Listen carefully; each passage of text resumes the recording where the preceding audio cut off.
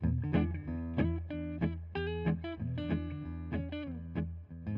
this episode of the BYO Nano Podcast, among the most important things your small brewery can offer, aside from quality beer, is a comfortable and convenient location. This month, we're talking about the aesthetics of taproom and brewery layouts, along with an unconventional location to start your pro brewing adventure. This is John Hall, and welcome to episode 28. Location, location, location. It's so important that we say it 3 times. And when you're thinking about starting your small brewery, moving to a new location, or redoing the space that you're in, there's a lot to consider. So my first guest this month is Dustin Hawk of Hawk Architecture in San Diego. He has advice on layout and look and how to best make your brewery space a welcoming location for both your customers and your employees. And then we're off to Minnesota to talk with Scott Stroh. He's the co-founder and brewer of Chaotic Good Brewing, a specialized nano that opened up a few years ago in a shed in Stroh's backyard. From the pros and cons to his Frankenstein system to future plans, it's a brewer's profile you won't want to miss. Both of them are coming up in just a moment. A word of thanks to this show's sponsors, and we hope you'll give them a closer look. Hey, Nano Brewers, Fermentis, the obvious choice for beverage fermentation, is now offering dry ale and lager yeasts in flexible 100-gram pouches. Try their Safe Ale WBO6 yeast in the convenient 100-gram pouch, the perfect solution for wheat-based beers. To learn more about how Fermentis can improve the quality of your fermentation and for the latest on their exciting new product releases, visit fermentis.com. And ABS Commercial is excited to be part of today's podcast. ABS is a full brewery outfitter offering brew houses, tanks, keg washers, and small parts. As part of ABS Commercial's ongoing Give Back campaign, they're going to be giving away 2 more ABS Keg Viking keg washers by the end of 2022. So head on over to abs-commercial.com to enter to win a Keg Viking. No strings attached, just enter and you could win. That's abs-commercial.com. And whether you're looking for a brewing system to create trial recipes or you want to easily add production capacity to your nano brewery, the Grainfather G70 electric brewing system is your solution. The G70 has a 70-liter capacity, allowing you to easily make half-barrel batches of beer in a compact system that won't take up valuable floor space. Ask your BSG sales manager for more information about the G70 today, or go to grainfather.com to learn more. Also, get access to hundreds of hours of on-demand videos covering small craft brewery strategies with BYO's new Nano Plus membership. Learn from craft beer experts, watching replays of past NanoCon seminars, plus a complete library of in-depth workshops. You'll also have full online access to all of BYO's digital content and an annual print magazine subscription. Check out byo.com/nanoplus for more details. There's a lot to be thinking about when it comes to your physical location.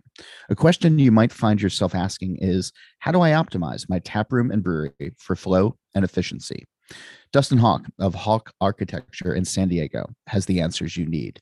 From location selection to interior layout, sourcing and planning for equipment, and taproom design, he's here to share thoughts on it all.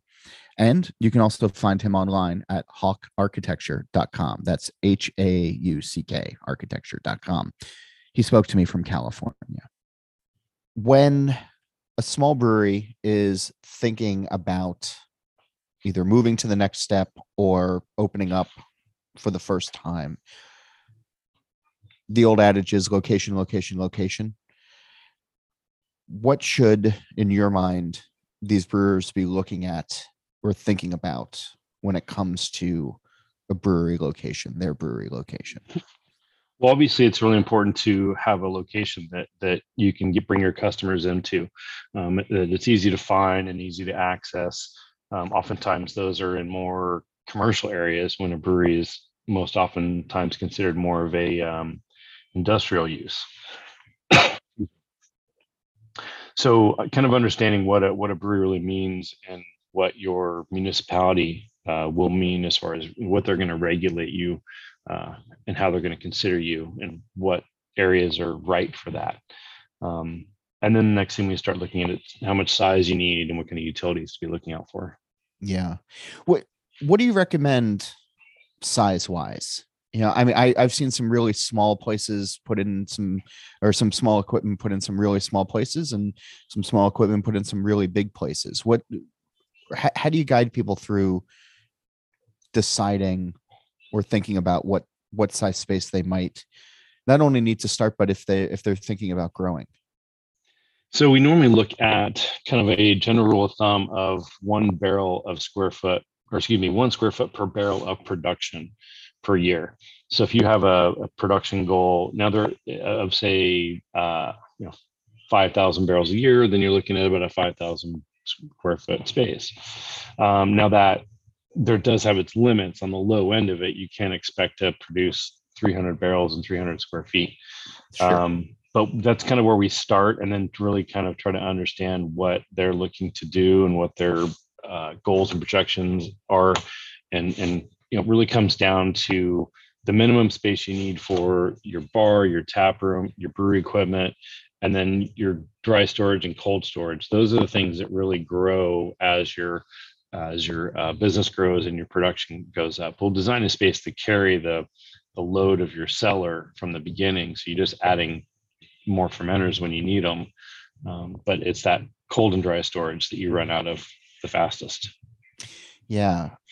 Are there smart ways of thinking about that in advance?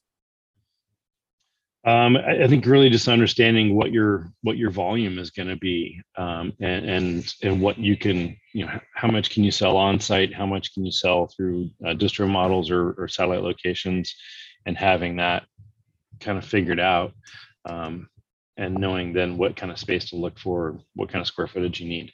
Yeah. A lot of it comes down to your tap room size too, because we usually assume some kind of percentages for those, maybe a 10 to 50% tap room, 10 to 15% cold storage. But if you're going to have a really large tap room and it's going to be more than 10 to 15%, then you've got to factor that into it, so your square foot per barrel goes up. We saw so much change taproom wise in the early part of the pandemic. Things seem to be shaking out a little bit now, but where places with outside space had a real boom in business, those solely inside, not so much, considering local sanctions or restrictions that were put in place. Going forward, are you encouraging folks to think about hybrid models of outdoor space in advance, or at least having the flexibility? Yeah, sorry, go ahead. No, absolutely. Outdoor space has always been a hot commodity for brewing, because it's the way that people want to enjoy the product. Come to a space, sit outside, and enjoy it, and that's always been something. But post COVID, it's even stronger and more so.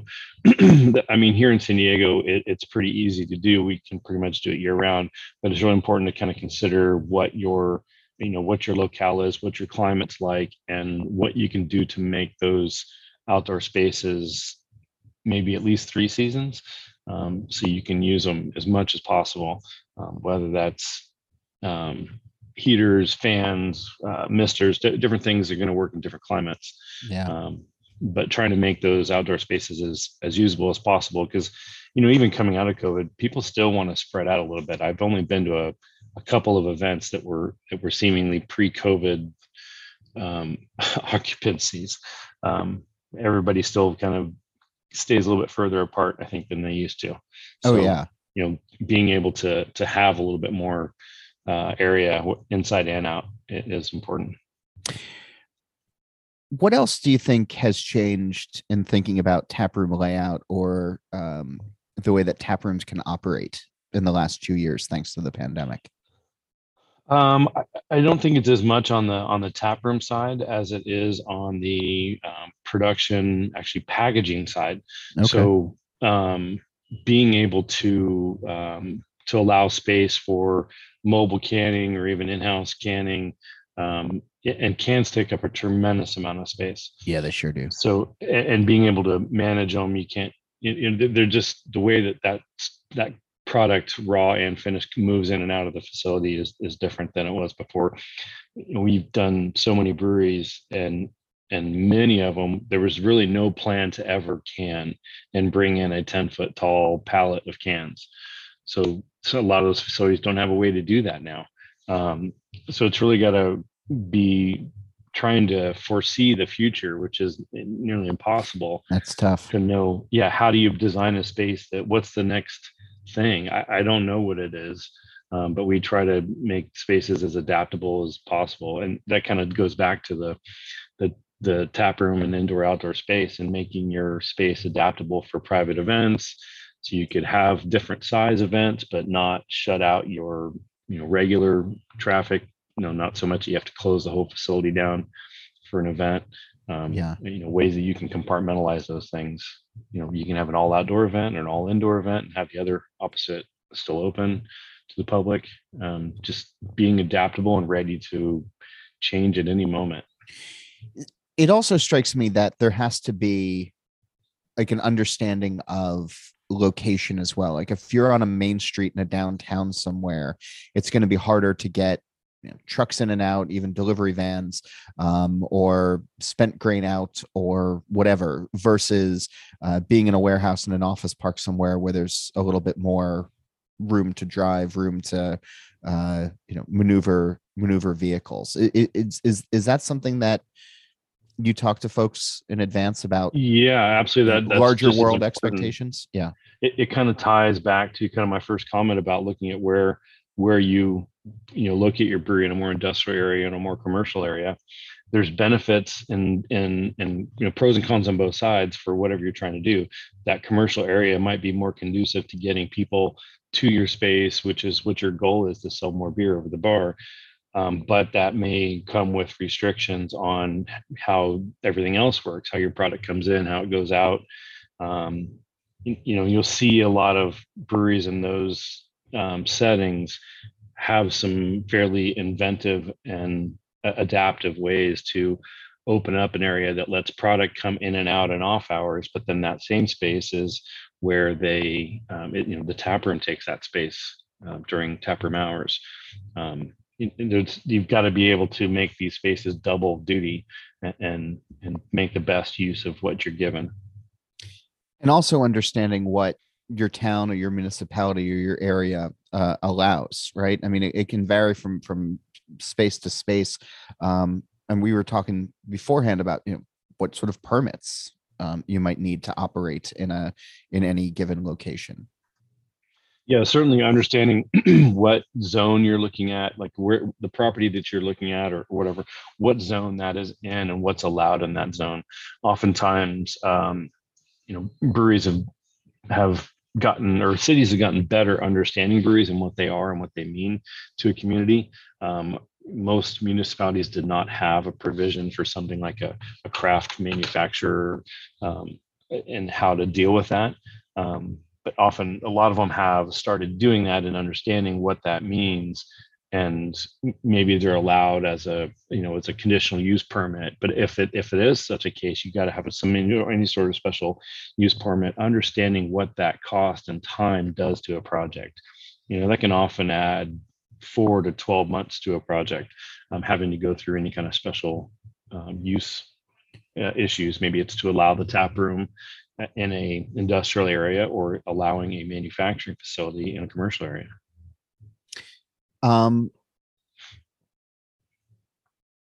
have you, what's a decent way or to start thinking about navigating those waters, before it jumps up and surprises you? Is it just research? Well, you would probably start with talking to seeing if there is an economic development director in your town and where you're looking at. They are there to basically bring business into the town, and they will help you point you in the directions you need to do. You need to talk to a city planner. You can explain to them what you're trying to do, and be willing to change your plan should they say that you can't do this here, but you can do it over there. You need to maybe change something, make something smaller, make something bigger, so that you kind of fit into the mold that they have set for that zone and for that equipment. So if you can do that, that's really what we're looking to do. I guess the other thing to be, when you mentioned, timing out and everything, construction has become so hard to schedule these days during the pandemic and even now. Have you seen build out times grow in the last 2 years? Yeah, somewhat. It really just depends. We've seen a lot of different things changing in the industry, and really trying to kind of follow what's going on, but it seems to change on a weekly basis. I want to jump back to the taproom experience, and if you can talk a little bit about the aesthetics. And as it seems like there's been a change in recent years of, when I first started going to craft breweries, it was everybody was so focused on making the beer that the bar was homemade out of pallets, maybe, and there's a couple of old couches around, and it was not necessarily a fun place to hang out. And then, some folks started putting some real thought into the aesthetics, or would just sort of, it's become this joke of the brewery in a box, where it's going to be those aluminum backless stools and Edison bulbs and a shellacked bar. When it comes to, though, brewers thinking about what they want their tap room to be as like an extension of their personality or an extension of their beers, where do you encourage those thoughts to start? Well, I think that really starts coming from understanding what your brand is going to be, and what your goal and what your product is going to be, and then start to think about how you can reflect that into your space. And it's certainly a more competitive market, and you can't just do the the empty warehouse space with the leftover pallet furniture kind of stuff. It just doesn't work nearly as much as it did when there was one brewery in town. They only had one place to go. You've got to really do it all these days. You got to make a great product. That's hands down needs to be done. And you need to have a comfortable environment and give them a reason to come to your place above, can they get your beer somewhere else? What makes them come directly to you? Because your best revenue stream is that pint over the bar in your tap room. That's your best margin. So how do you do that? And it's really, create an environment which is inviting. It's tied to your brand, and it's comfortable for your guests. You've really got to focus on that, and do a lot more than what breweries used to have to do. Yeah, authenticity matters. Absolutely. And I've seen a lot of spaces that do it well, and a lot that don't. And it's hard to really nail down, but I think it comes down to representing your brand. Think about what your brand is going to be and what you want it to say, and reflect that in your space. Yeah, as you're saying it, when you said some places that don't do it well, for me, one of the first things I actually look at is comfortable bar seating, and how comfortable are the stools as opposed to how cool do they look. Because if I'm going to be there for a while, if I'm sitting on something that is not all that great, I'm probably not going to stay as long as I might. Are there small things? I mean, stools and seating aren't necessarily small, but are there things that existing brewers can be thinking about as far as updates, refreshes, making sure that they're getting the best use out of their space right now that could be changed? Yeah, I didn't phrase that elegantly, and I apologize. But no, I mean, it really comes down to budget and really understanding, what does a nicer, more comfortable, more long lasting piece of furniture cost? A lot of reasons that those metal chairs sold so well is they're very inexpensive, and they look great in a photo, but they're miserable to sit in. So it's really understanding your building and your brand can't survive on a pennies budget like it used to be able to. You got to put a little bit of money into it. You've got to make it comfortable, and spend a little bit more on that chair so that it's still there in 2 years and you don't replace it every 6 months. that's something that, I wouldn't say there's any like low hanging fruit out there. The quality it makes a big difference. You do get what you pay for when it comes to those types of things. I had an interesting conversation over the weekend with a brewer about taproom lighting and the importance of looking at what even kind of light fixtures you have or what sort of light bulbs you're using to not only make everybody feel a little bit more comfortable, but also make your bar and your beer look a little bit better. Does that fall into the same vein of? Yeah, it does, absolutely. Yeah, there's all kinds of different lighting you can do, and lighting you can really get. You can find some pretty inexpensive fixtures that will function just as well as some of the more expensive stuff out there. But where it really comes down to is the different types of lighting and really being able to make it adaptable, having it on dimmers, direct lighting versus indirect lighting, spot lighting, flood lighting. And you can create a lot of different moods and vibes based upon what type of lighting, the color temperatures, the beam angles and different things. All those come into play and how you lay that out. And it might be different based upon your brand and how you're representing yourself in that model. I've seen a lot of more kind of dark tap rooms, whether it's maybe a goth feel or something like that. It's going to be a darker and different color lighting that you're going to use for something that's a big, bright, airy garden feeling brand. So that still ties back to that brand and that branding and marketing and how you're representing yourself to the public. As you think about how the taproom model has evolved in the last 5 or so years, even, do you have any insight or any thoughts as to where it might be headed in the next 5 years going forward, or what conversations are going to be critically important for small brewers to be having? I think community engagement is going to be important. It always has been. Looking at what things maybe have changed. Just being able to adapt. Your clientele is going to change. The beers that they like are going to change. How you package and get your product out there is going to change. And just knowing that you just make the best product you possibly can, create a comfortable environment, and be a part of the community, and make your presence known, and do what you can to be a part of it. In creating a comfortable environment, I know we're talking a lot about the customer experience, but what about the employee experience? What are some things, as you're thinking about a space, that can be done to make employees a little bit more comfortable?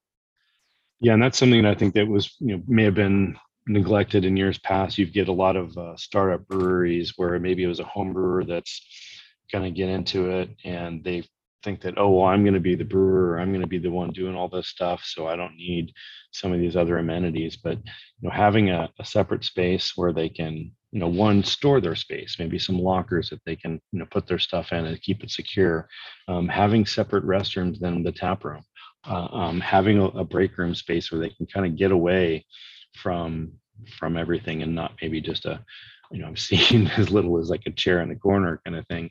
That's not a comfortable getaway space for them. Having some place where they can take a break, take a breather, escape mentally, at least for a little bit, before they come back, and having a space that feels like theirs, and not just kind of sharing part of the tap room or customer areas. I think that's real important to kind of keeping that morale. Yeah. Before I let you go, and I know we've just sort of surfacely covered a lot in a short period, but is there anything else that's sort of top of mind that you'd like to plant ideas in the minds of small brewers? I think some of the things that we see are some of the biggest problems that we see that are pretty common when we starting on a new project is underestimating the space you need, which everybody will tell you that. underestimating your budget. You'll always hear people say the same things. Get twice as much room as you think, budget for twice as much as you think, but also understanding the mechanical demands on the utility demands on your project and your site and what that can mean. And going into a space that doesn't have the adequate electrical power that you need and having to upgrade those, and getting as much of that information ahead of time as possible and putting that into your budget. We try to avoid surprises and get in front of everything as much as possible. And looking at a space that's maybe underserved by the utilities doesn't make it a deal breaker if you know that ahead of time and can plan for it. I love it. Thanks so much, Dustin. I really appreciate your time and your insight. And thanks for being on the show this month. Absolutely. Thanks for the opportunity. I really appreciate it.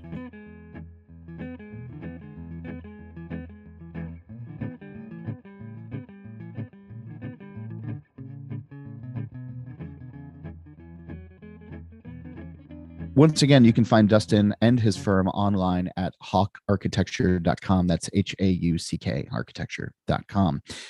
I'm going to head to Minnesota in just a moment. But first, thanks to this episode's sponsors. Hey, Nano Brewers, Fermentis, the obvious choice for beverage fermentation, is now offering dry ale and lager yeasts in flexible 100-gram pouches. Try their Safe Ale WBO6 yeast in the convenient 100-gram pouch, the perfect solution for wheat-based beers. To learn more about how Fermentis can improve the quality of your fermentation and for the latest on their exciting new product releases, visit fermentis.com. And ABS Commercial is excited to be part of today's podcast. ABS is a full brewery outfitter offering brew houses, tanks, keg washers, and small parts. As part of ABS Commercial's ongoing Give Back campaign, they're going to be giving away 2 more ABS Keg Viking keg washers by the end of 2022. So head on over to abs-commercial.com to enter to win a Keg Viking. No strings attached, just enter and you could win. That's abs-commercial.com. And whether you're looking for a brewing system to create trial recipes or you want to easily add production capacity to your nano brewery, the Grainfather G70 electric brewing system is your solution. The G70 has a 70-liter capacity, allowing you to easily make half-barrel batches of beer in a compact system that won't take up valuable floor space. Ask your BSG sales manager for more information about the G70 today, or go to grainfather.com to learn more. Also, get access to hundreds of hours of on-demand videos covering small craft brewery strategies with BYO's new Nano Plus membership. Learn from craft beer experts watching replays of past NanoCon seminars, plus a complete library of in-depth workshops. You'll also have full online access to all of BYO's digital content and an annual print magazine subscription. Check out byo.com/nanoplus for more details. I've had Minnesota on the mind, and maybe you have too. The annual Craft Brewers Conference is coming up next month in the Twin Cities. And as I was looking around for road trip ideas and breweries to visit, I came across Chaotic Good, a nano brewery that opened a few years ago in Casson. Soon, I was talking to Scott Stroh. He's the co-founder and brewer about his small brewery that just so happens to be located on his home property. It's a fun story of going pro, making the best out of local legal restrictions, and applying an engineering background into making good beer. Scott walks us through it all, and he spoke to the show from his house. It hits everybody at different times. Do you remember how long after you started homebrewing that you had the bug to open up your own place? It was early. Probably within, well, the thought first would have crossed my mind somewhere in the first year or two of home brewing. But that's kind of how all my hobbies go, is I go, okay, this is fun. How can I have an excuse to do this more? Aside from brewing, what else have you taken to extreme steps? Oh, let's see. I was a blacksmith for a while. I had, a couple of summers where I did craft shows as a blacksmith. I did YouTube for a couple of years. All sorts of things. It's like, oh well, this is fun. But brewing is one that has stuck around. I've been brewing for about 15 years now.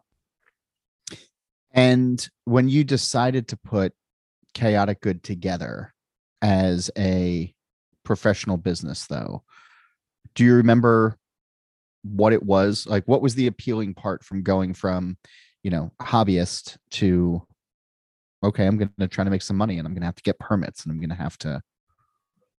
Yeah. So it's been, it was about 10 years as a back burner. Wouldn't this be fun dream? And I'm this is a story that's all too familiar these days, but I'm a teacher by day and I needed out. I needed to find a way to work myself out of teaching.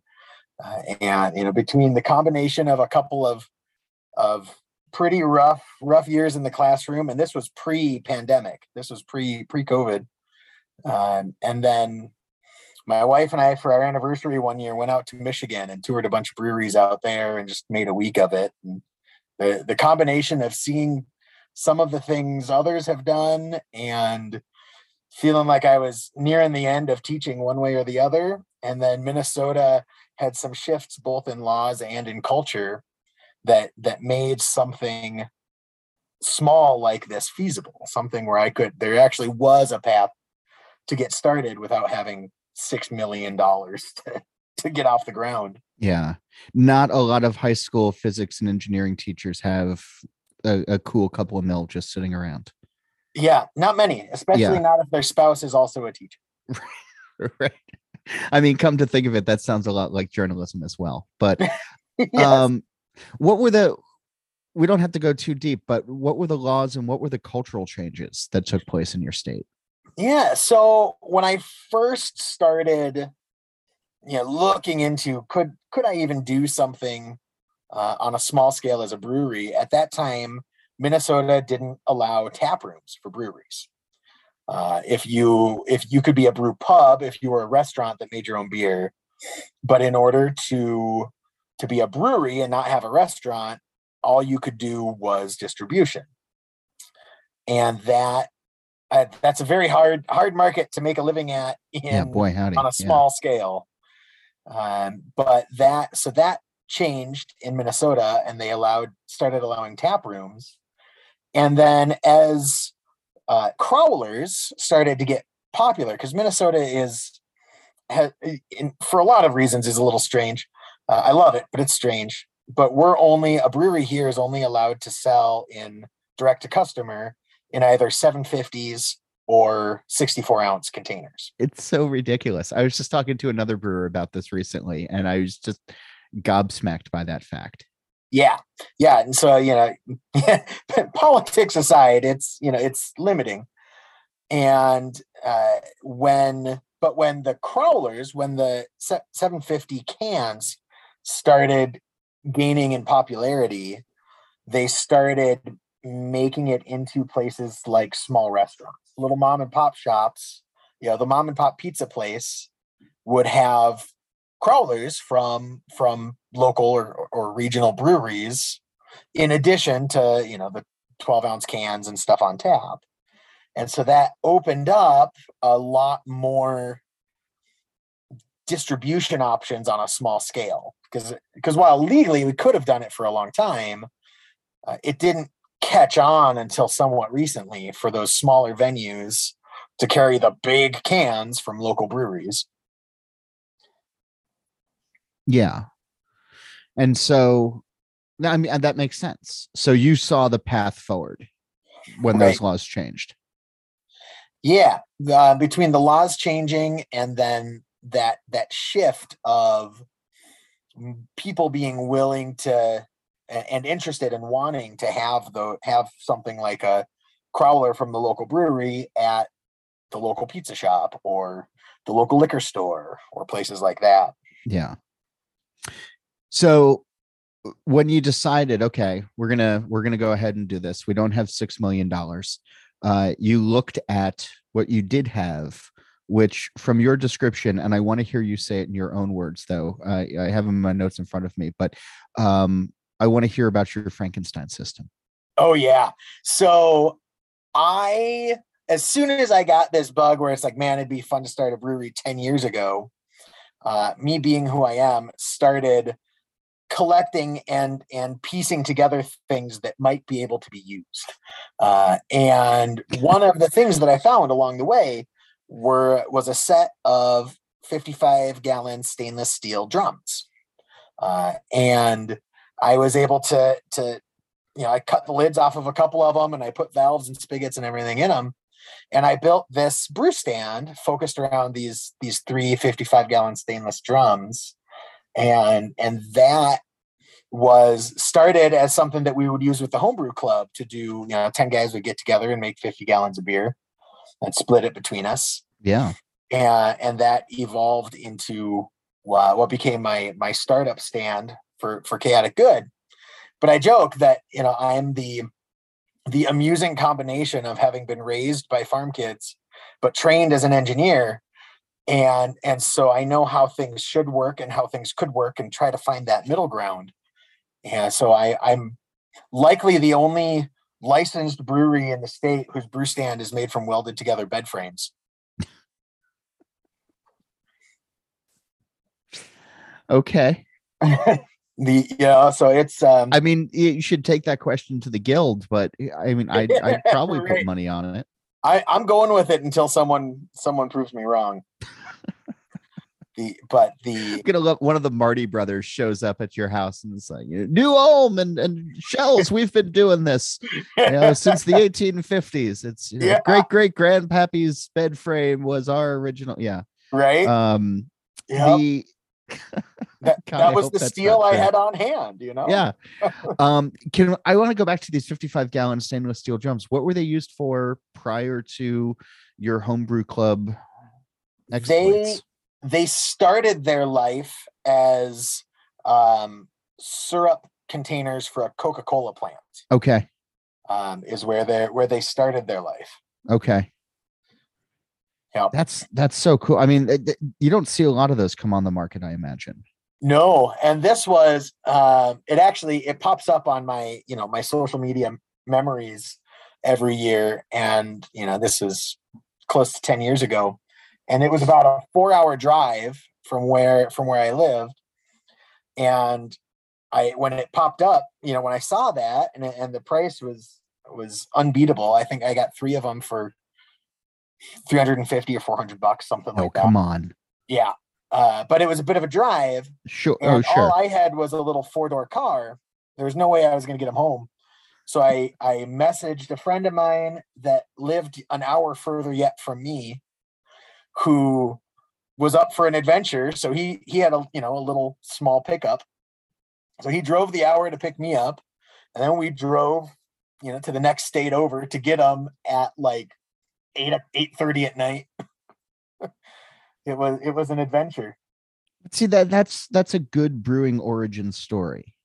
It just gives it a little bit more life. I like that.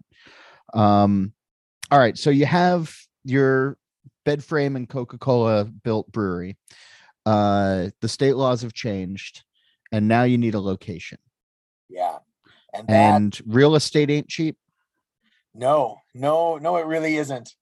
And there's certain things you need in order to run a brewery. You got to have drains in the floor, or it's just not gonna work. Yeah. And nowhere around here really had that. And again, it's not cheap. But I am fortunate that I live in a relatively small town that is willing to be creative. So our real estate, turns out we already had the real estate. We built the brewery in our backyard. Wow. Yeah. All right.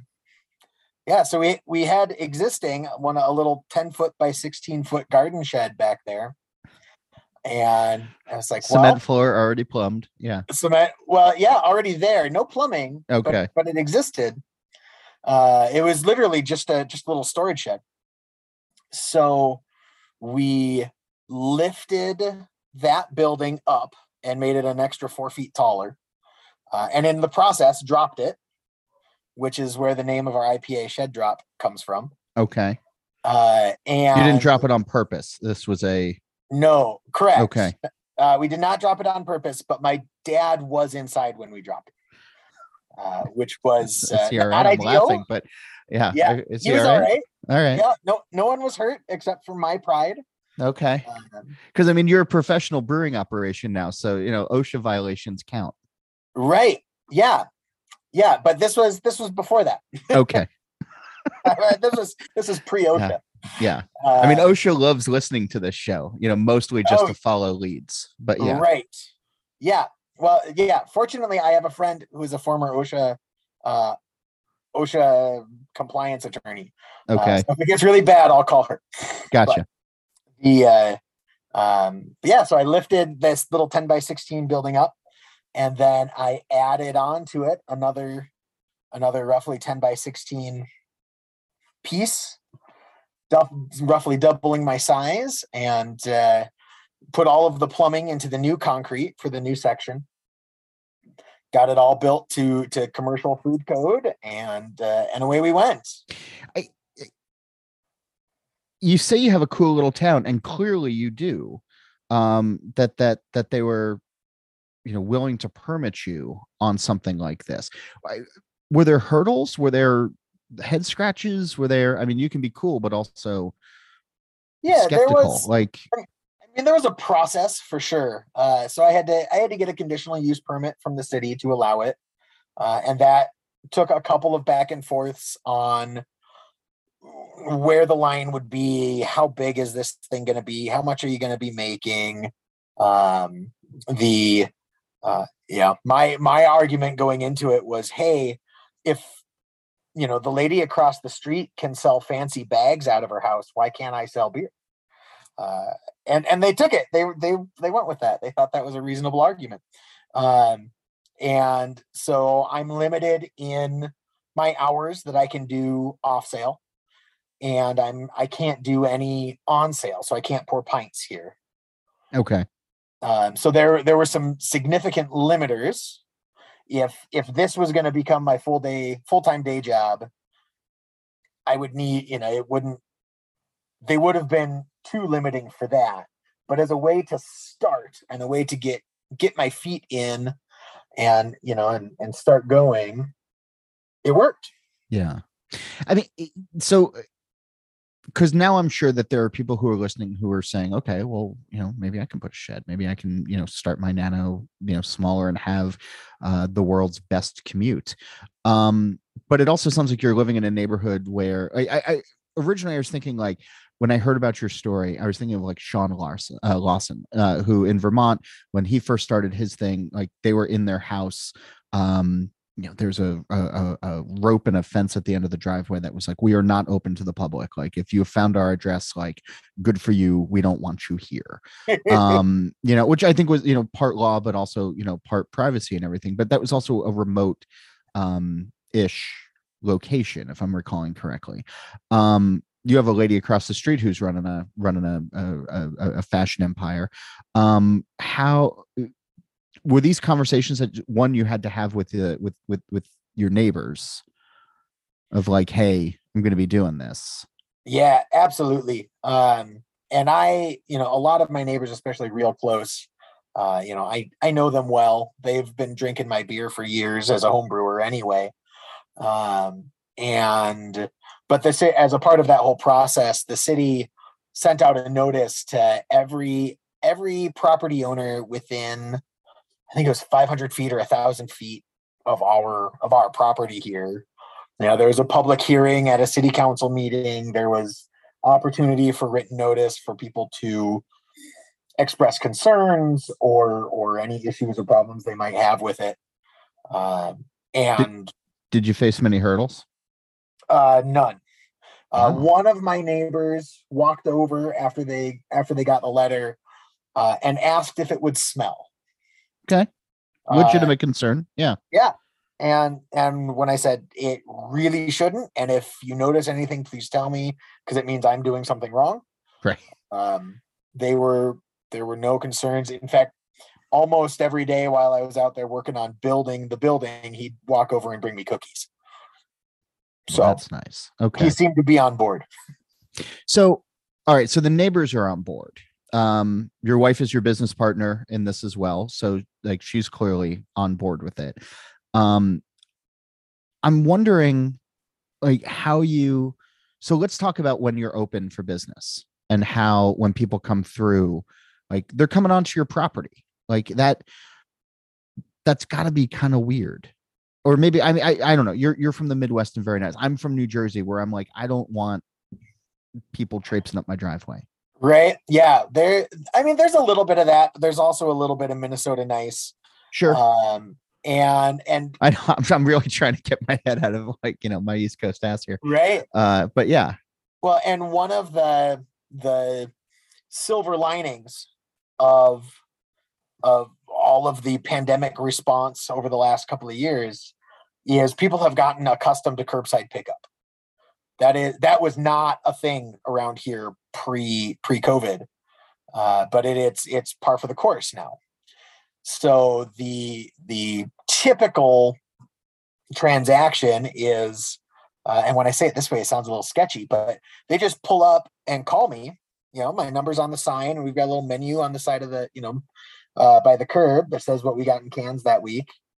And they'll pull up and they'll just give me a call if I'm not already out there, and tell me what they want. I grab it out of the cooler and walk it out to their car for them. And away they go. Every once in a while, somebody's excited about what's going on and they want to come see the brewery, and that's fine. I'll, get the tour of my whole 320 square feet in about 45 seconds. And, right. There's definitely a little bit of a privacy barrier that gets pushed. Yeah. That will be nice when that's not an issue in the future, but at the same time, it makes the whole thing more personable. We're just people doing what we can do. Yeah. So it's still 50 gallons, so barrel and a half system. You have 2 3-barrel fermenters or thereabouts. And then you are doing kegs to retail. Yeah. Yep. We've got about, 3 or 4 consistent places that keep us on pretty regularly. And then another half dozen or so that are come and go as they rotate through. That's awesome. And then Crowlers, did I see you're doing the twist off tops? Yeah. And talk to me about those. I know everything's in shortage these days. Was that born out of necessity, or do you just dig them? It was a equipment necessity. Okay. That I went with those. So, and then it's just a function of that I like them. But initially, the whole beginning process was, how can I get started? How can I get into this? And I can grow as I grow, but I just got to start. And can seamers aren't cheap. They're not insanely expensive, but right. When you're building a 10 by 16 shed in your backyard, relative to that, sure, can seamer is a significant piece of money that we just didn't have at startup. So at the very beginning, I was actually filling 750 milliliter bottles that I could just cap with the same capper I used as a home brewer. And that work got us through the first winter. But I really wanted to be into cans by spring and summer, because there's a lot of areas around here where alcohol is allowed, beer is allowed, just not glass. And the liquor stores didn't want glass. They're just, bombers are kind of out of fashion. You can't. Yeah. So with these twist top cans, I'm able to counter pressure fill them with the same fillers I was using for the bottles. And so I can, CO2 purge it, I can fill it under pressure, and I didn't need additional equipment to be able to use them. And a couple of the side benefits of them has been really nice, because they stand out on the shelf. Yeah. I'm the only person around here using them, so they they draw attention to my little 1.5 foot of shelf space. And I mean, it certainly caught my attention on social media. yeah. And customers have really loved them because they pour so much nicer than a standard crawler. Okay. Those standard crawlers are so hard to, at least for me and for a lot of people I talk to pour it into a glass and not have it foam everywhere. Sure. Hard to get a good pour out of. But these pour a lot nicer. And for somebody who's camping or hiking or fishing or anything like that, you can close it back up. You can open it up, take a swig while you're on the beach fishing, and then put the cap back on so you don't get sand in your beer. I dig it. So things are obviously going well. You're have a few draft accounts. You're moving crawlers out of the backyard. You're going to keep your system, but you're going to actually have a commute now or fairly soon. Yeah. As soon as I possibly can, I'll have a whopping 10-block commute. Well, it's, that's significantly more than what? How many steps is it from your back door to the shed? I haven't counted yet. Oddly enough, I should know this, but it's probably about 35 steps. Okay. Yeah. So 10 blocks is, it's a hike. So you're moving into a proper building. Yeah. Yep. We just bought a new building in town here almost a month ago. It's the 18th of March. And we're just waiting on building permits now so we can start renovating and we're going, and then we'll be able to have our regular tap room. And you're going to keep your nano system you mentioned. That is the plan. I have, like I said, I've been piecing stuff together for 10 years. So I have another mash tun and another boil kettle that I goofed when I built the shed, and they don't fit through my door. And I just don't really have the square footage for them anyway. But sure, there'll be room for them in the new space. Okay. Then I'll be able to step up to 3-barrel batches, and I won't have to double batch everything. Yeah. So, is it bittersweet as you start to think about a potential move of leaving this place that leaving your backyard for someplace else, or is it just an exciting new chapter? It's 98% an exciting new chapter. This was never meant to be a long-term spot. I figured we'd be here more than a year and a half. I was expecting 3 to 5 years. So we're a little ahead of schedule there, but yeah, which is a good thing. But it is mostly a good thing. I mean, I'll miss, there are aspects of it that I will miss. My 5-year-old won't pop in to ask if he can dump some grains in the mash as often. But I'm also, I'm leaving teaching now. So I get to make this the day job. I imagine that there are some folks listening who are now furiously scribbling down, business plans based on their backyard. And I know I alluded to that before. But for somebody who is considering walking this particular path, what's your advice? Check with your city first, right? Make sure they would be on board.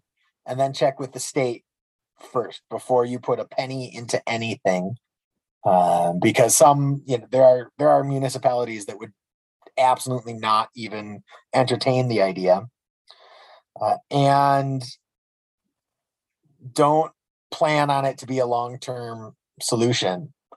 If you're just looking for a way to fund your hobby and have a 40-hour-a-week hobby. It's great, but it's tight. It's hard to